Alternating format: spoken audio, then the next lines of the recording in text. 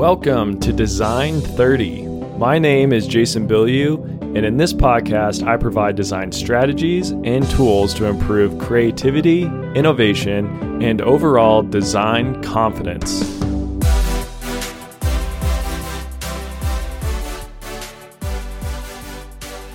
What is product design? What does a product designer do? What does a product design process entail? What kind of skills or capabilities or perhaps technical skills do you need to be a good product designer? I don't know if these are questions that you have ever asked yourself, but they're definitely things that I've asked myself. And you see this term product design all over the internet now, especially if you are listening to this podcast. You're likely looking for this kind of information and this kind of content and trying to learn how to be a better designer and how to be a better product designer.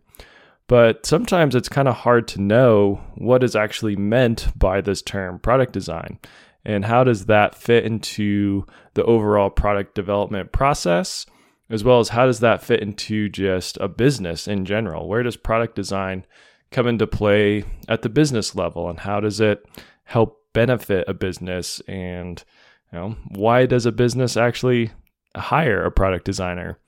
So all of that we are going to get into in this episode. But first, I want to, of course, as usual, ask you to please subscribe to Design 30 on YouTube. You can subscribe to the podcast on whatever podcast catcher you listen to. And please, if you do, rate the podcast as well. That is really helpful. And then finally, you can find me on Design 30 on Instagram at Design 30. And then also you can find me on Twitter, which I've just decided this last week to give Twitter Blue a shot. So going through that whole verification process, and I don't know, we'll see how it goes. I'm curious if anyone else has tried that recently and had good results. So I'm hoping to be spending a little bit more time putting content on Twitter and just seeing kind of what that platform has to offer. So if anyone has any advice or feedback, or if you want to follow me on Twitter, maybe you need to go create your own Twitter account. So I'll be posting quite a bit more there as well. And then finally, as always, you can subscribe or you can become a paid or a free subscriber to the Design 30 Substack, which I do have something in the works there. So make sure you subscribe so you don't miss any of my writings there. I'm thinking about also starting to do just some updates about the podcast, about Design 30 through my Substack. So you're going to want to make sure you subscribe there so you don't miss any of that. Also, if you live in the United States, I hope you had a great Memorial Day weekend. I hope it was relaxing. And I just want to say a quick thank you to anybody who has served and protected this country, anyone who has obviously given their life to protect this country. That is what this day was all about, what this weekend was all about.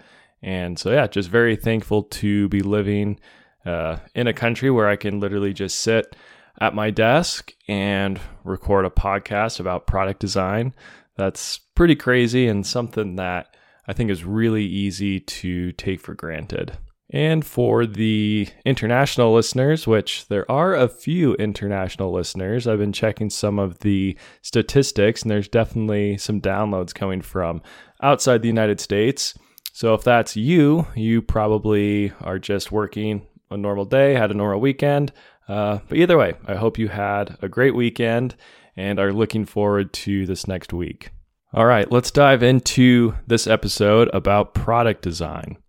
So I kind of have this model that I worked up in my head about where product design falls into this whole product development process.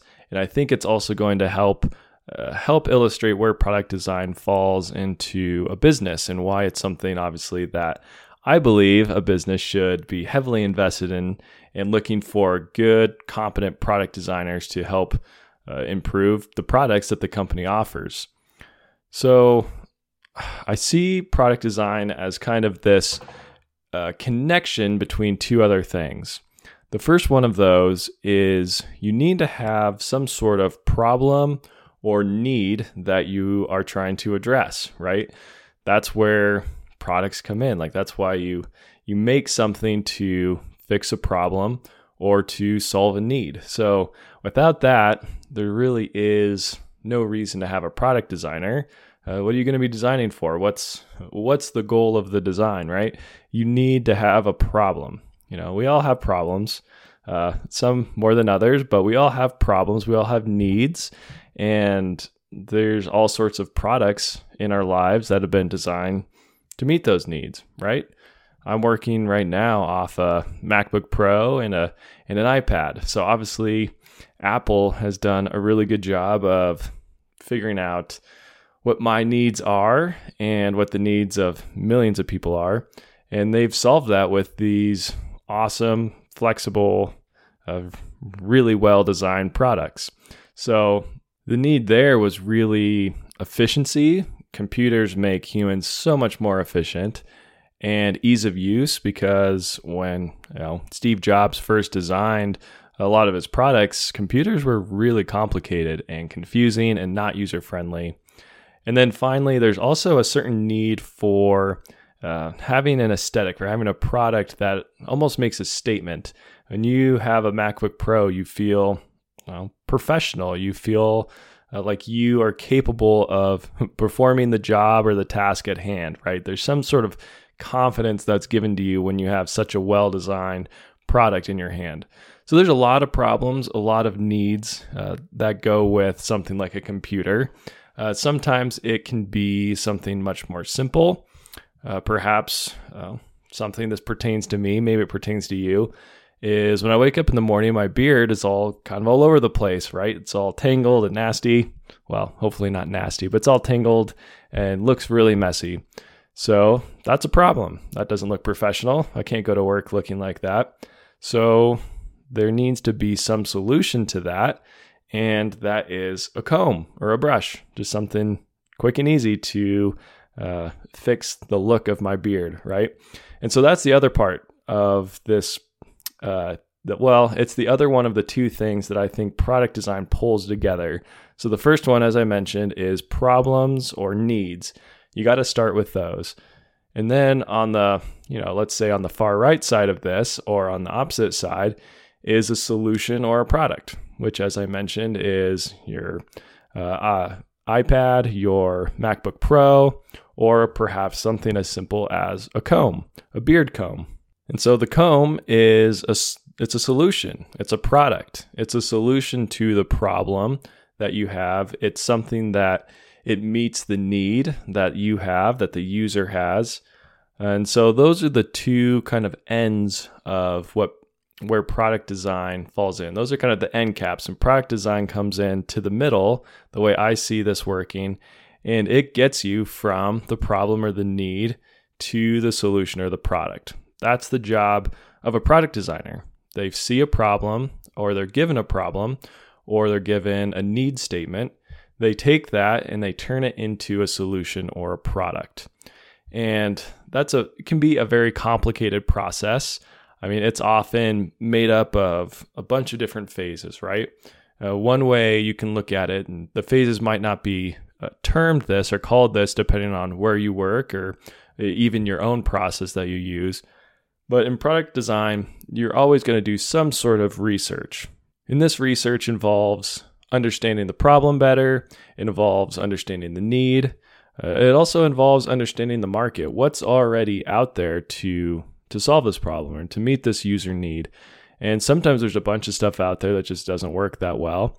Other times you'll find through your research there's not really anything out there. People are just getting around this in other ways. So that's where perhaps there's a huge opportunity for an awesome product that will meet that need. And then once you do your research, do your work, understanding what the problem is, that's when you dive into concept development. That's usually the next step. You're coming up with all sorts of ideas to figure out, how do you meet this need? How do you solve this problem? Is it something, maybe it's software related, you need to design an app. Maybe it's mechanical or physical. You need to design a beard comb that is long lasting, or that is doesn't scratch your face when you use it. So there's lots of ideas that come out during this concept development. That's the whole point of it. This is, as I've talked about previously on the podcast, and you've probably seen all over the place, is this double diamond idea, where concept development's where your ideas are really coming out. You're going for breadth, right? You're not trying to be critical and cut down the amount of ideas coming in. You want to expand them. You want to keep them, the number of ideas growing for a certain amount of time. And then once you have a lot of ideas, you have this wide solution space, wide design space of ideas, then you start cutting them down, going through your ideas, your concepts in more detail, and then you decide on what's actually worth prototyping. So that's usually the next step in this product design process. You actually do some prototyping, whether that's really simple prototypes, which we've discussed before, which are basically just a simple version of a prototype. Could be made of cardboard, or it could be made of, just a slideshow in PowerPoint if you're doing some sort of software app development. But yes, you go through prototyping, you start with your really simple ones, you work your way up to perhaps more complex prototypes. Then you go through a testing phase, right? That's why you actually built the prototypes, is so that you can test them. And then finally, the product design process ends when the product actually goes into production. And then obviously there's a lot of sustaining work, and you got to make sure it keeps working as it's shipped to customers and solving bugs, fixing issues. But really the product designer, your goal is to get your product to production. And so this whole conversation kind of begs the question of what makes a good product designer? What kind of people are good product designers? What skills do you need to be a good product designer? And so I see a few different traits kind of along this whole little diagram that I verbally sketched out, where you have your problem or need, and then on one end you have your solution or product, and in between those you have your product design, your product designer. They get you from your problem to your solution. And so there's a few different personality types that I kind of see along this path. And of course, this is very dependent on the person. It's not hard and fast rules. You can have people all along the spectrum, and it doesn't really matter what your personality type is. You can probably find a niche anywhere along this process. But this is the way I see it based on what I've read and what I've experienced. So think of it this way. On the left, as we discussed, is this problem or this need. So this is kind of this mental diagram that I'm trying to build in your minds, right? So again, just real quick, there's a problem or need. Think of that to the left. And then to the right, you have your solution or product, kind of your final design. And then in between that, that's your product design cycle. That's where you, as the product designer, come in and you figure out how to meet this need, solve this problem, and get to a solution or a product. So towards the left in this problem or need side, and kind of somewhat creeping over into the product design, this is where I would say you have your more traditionally creative people. These are people who are really good at taking ideas or concepts that seem unrelated a lot of the time. It could be from a completely different field, and they bring it into whatever you're working on. It could be, you're designing a new computer and this person pulls an idea from the automotive industry. Or you could be designing a beard comb, right? And this person pulls an idea from how forks are made. It's the type of person who's just has a pretty wide breadth of experience, and they know, those people who just know a lot of things, right? Or they're just interested in a lot of things, and they're good at pulling it together and figuring out how to implement one idea from over here into something over here to solve a problem they're working on. And I think a lot of these people end up being your entrepreneurs. They end up being, the CEO of a startup. Often these people are called the ideas guy. You have that person who they have all of these ideas, or they are fixated a lot of time on one problem, and they have all of these ideas of how to solve that problem. And this is also, we're used to using the word type A, but this could also be a type B person. There are people who are more okay with uncertainty, because there is so much uncertainty at this phase of the project, or at this phase in the design process, right? So it's where you're going from your problem or need, and that doesn't have that much uncertainty, right? Hopefully you have that pretty nailed down. But then how are you going to actually come up with a solution to that? And how are you going to design that? What features is your product going to have? There's so much uncertainty at this phase in the product design process or in the product development process that you need to be someone who is okay with uncertainty and can work through those different ideas and solutions. And as we talked about, do your research, do your concept development, work through some prototyping. So that's more towards the left for the problem or need, which is often you build a business around meeting that problem or filling that need. So you have a lot of your entrepreneur and CEO types on that end. And then this, even creeps into the product design or the product design process, the product design cycle a little bit, especially on that early end of the product design cycle where there is so much uncertainty. And then as you move more to the right, more towards the solution or product side of this, that's where you have people who are more traditionally organized or a little bit more process oriented. This could often be where you're more type A personality people. This is people who, love to create clarity. They love structure. They really strive for certainty. They want to have processes. And these are the people who are often working in operations and production. Their goals are efficiency. And so this takes the end of the product design cycle, and this is where you're honing in your prototypes. Maybe you've solved the problem and you're trying to turn that prototype into an actual product that you can develop, something that you can produce. You need to be able to build it in high quantities. You need to be able to ship it around the world and hit deadlines, hit timelines. Maybe you have a lead time on these products and you need to be able to ship it and meet those lead times so people are happy with your business, they're happy with your product. So these are, once you get to the solution product side, these are the people who are really good at logistics and they're organized. They like developing processes that are very efficient. So that's kind of how this diagram that I've been talking about breaks up into personality traits and skills. That's how I see it, at least. And so the product designer is often in between these two. You as a product designer, you're going from the uncertainty of, well, we have no idea how we're going to solve this problem, but there is a big problem. There's a market here. And you have to take that, come up with concepts, develop them, prototype them, do a lot of user testing, whatever other kind of testing, and come to a final solution or product. And you need to deliver that to your production team, to your operations team. It needs to be something that's manufacturable. It needs to be something that you have all this documentation on how to build it. And so a product designer really has to have a lot of the skills of both of these. You need to be able to live in the uncertainty and work through it and come up with ideas and solutions.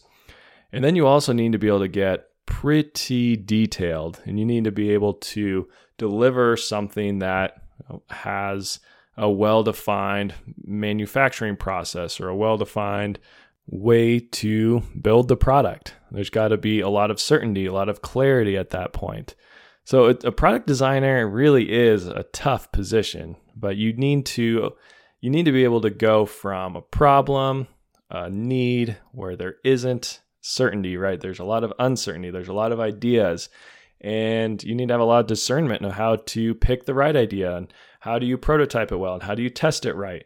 And then how can you turn that into a legitimate product that can actually be produced, that can actually be shipped to customers? And so there's a few key skills that I think are something that you should look for in product designers if you're looking for that. If you're trying to build yourself into a world-class product designer, these are skills you need to work on. And they're kind of, as you'll see, there's a lot of uncertainty with these skills as well. They're not very specific technical skills, which of course those are involved. But these are probably what you would call more soft skills, or skills that you can't just have it on your resume necessarily. There's not a certification that says you're good at this. So the first one is problem solving, right? You can't just have a certification that's like, hey, I'm a good product or a good problem solver. I mean, maybe that certification exists, but would you actually believe it if you saw it on a resume? You'd want to see the person demonstrate it, right? So problem solving more comes from practice. Someone who's worked in an industry or worked for companies where they've had to do a lot of problem solving. Maybe they've demonstrated that they're the person people come to when something goes wrong, when there is a problem. They can come up with a bunch of different ideas and solutions.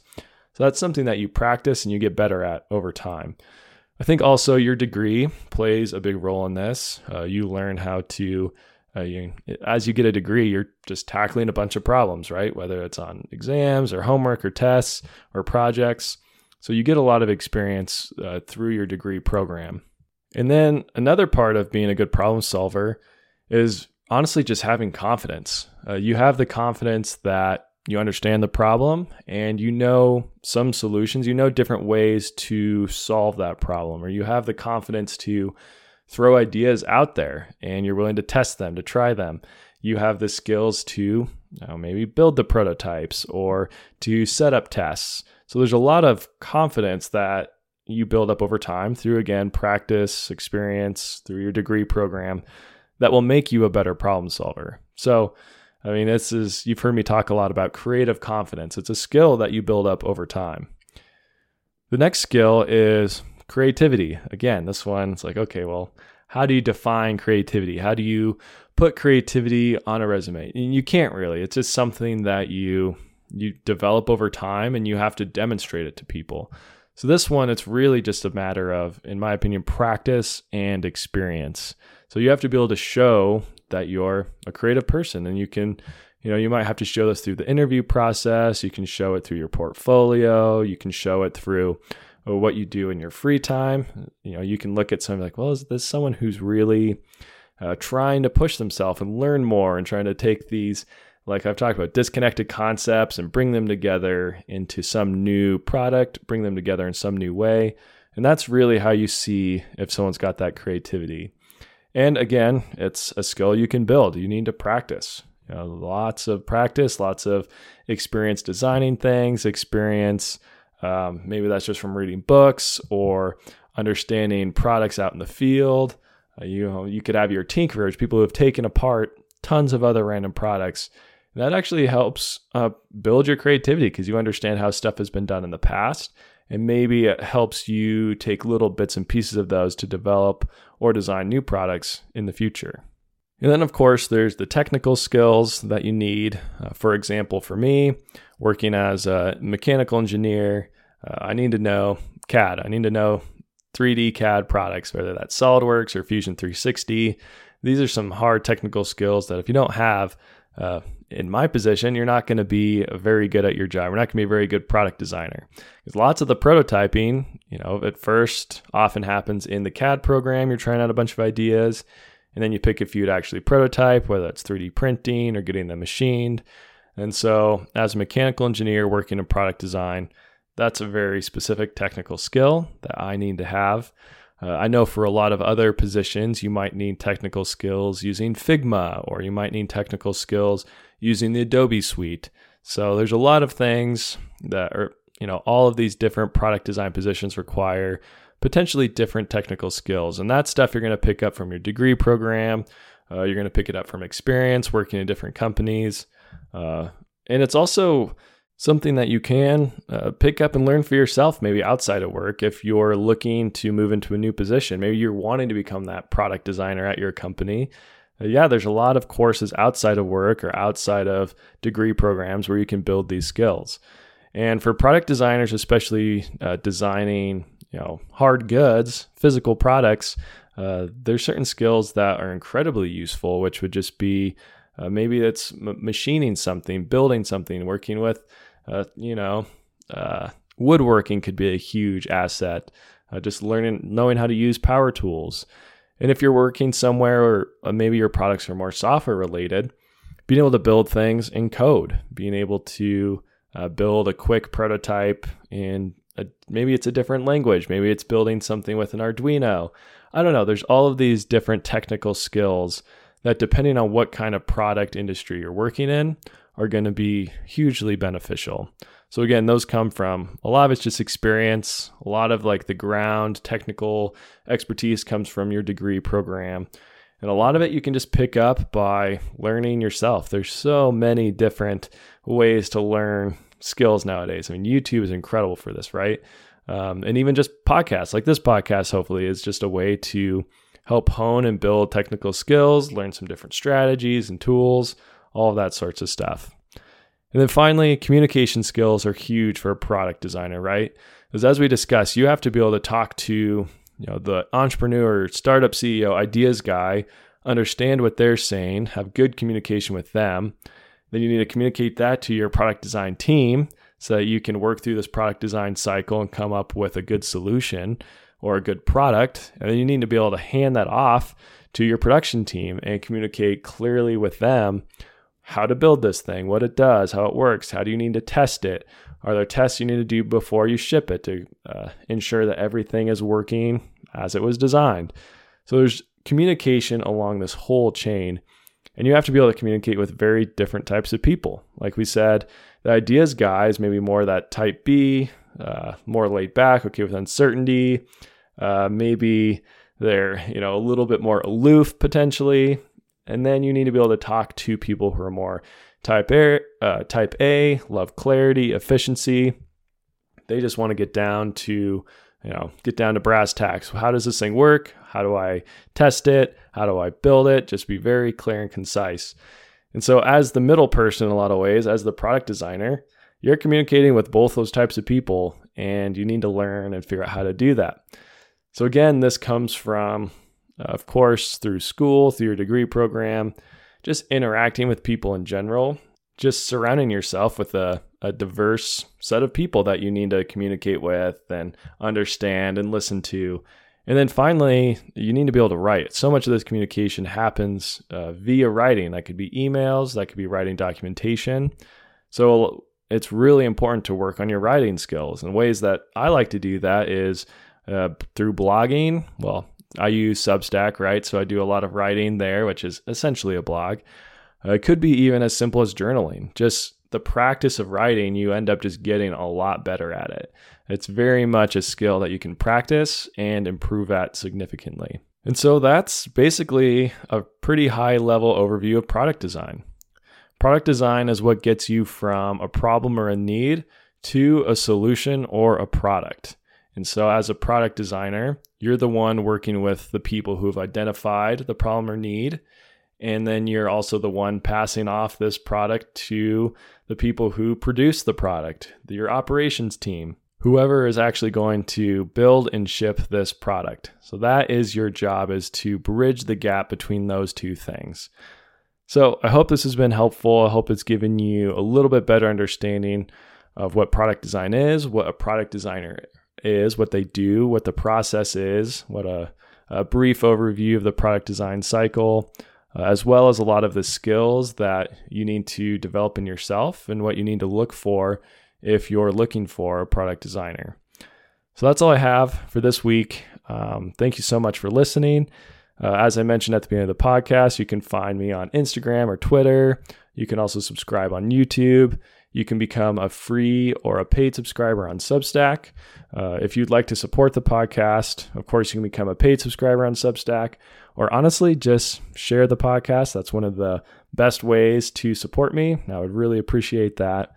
And as I mentioned earlier, I'm going to attempt to spend a lot more time creating content for Twitter as I'm testing out this whole Twitter Blue thing. So if you want to look for me there, again, just look for Learn Design 30 and you should be able to find me. And that's where I'm going to leave it. So as always, remember, design more, despair less. Thanks for listening.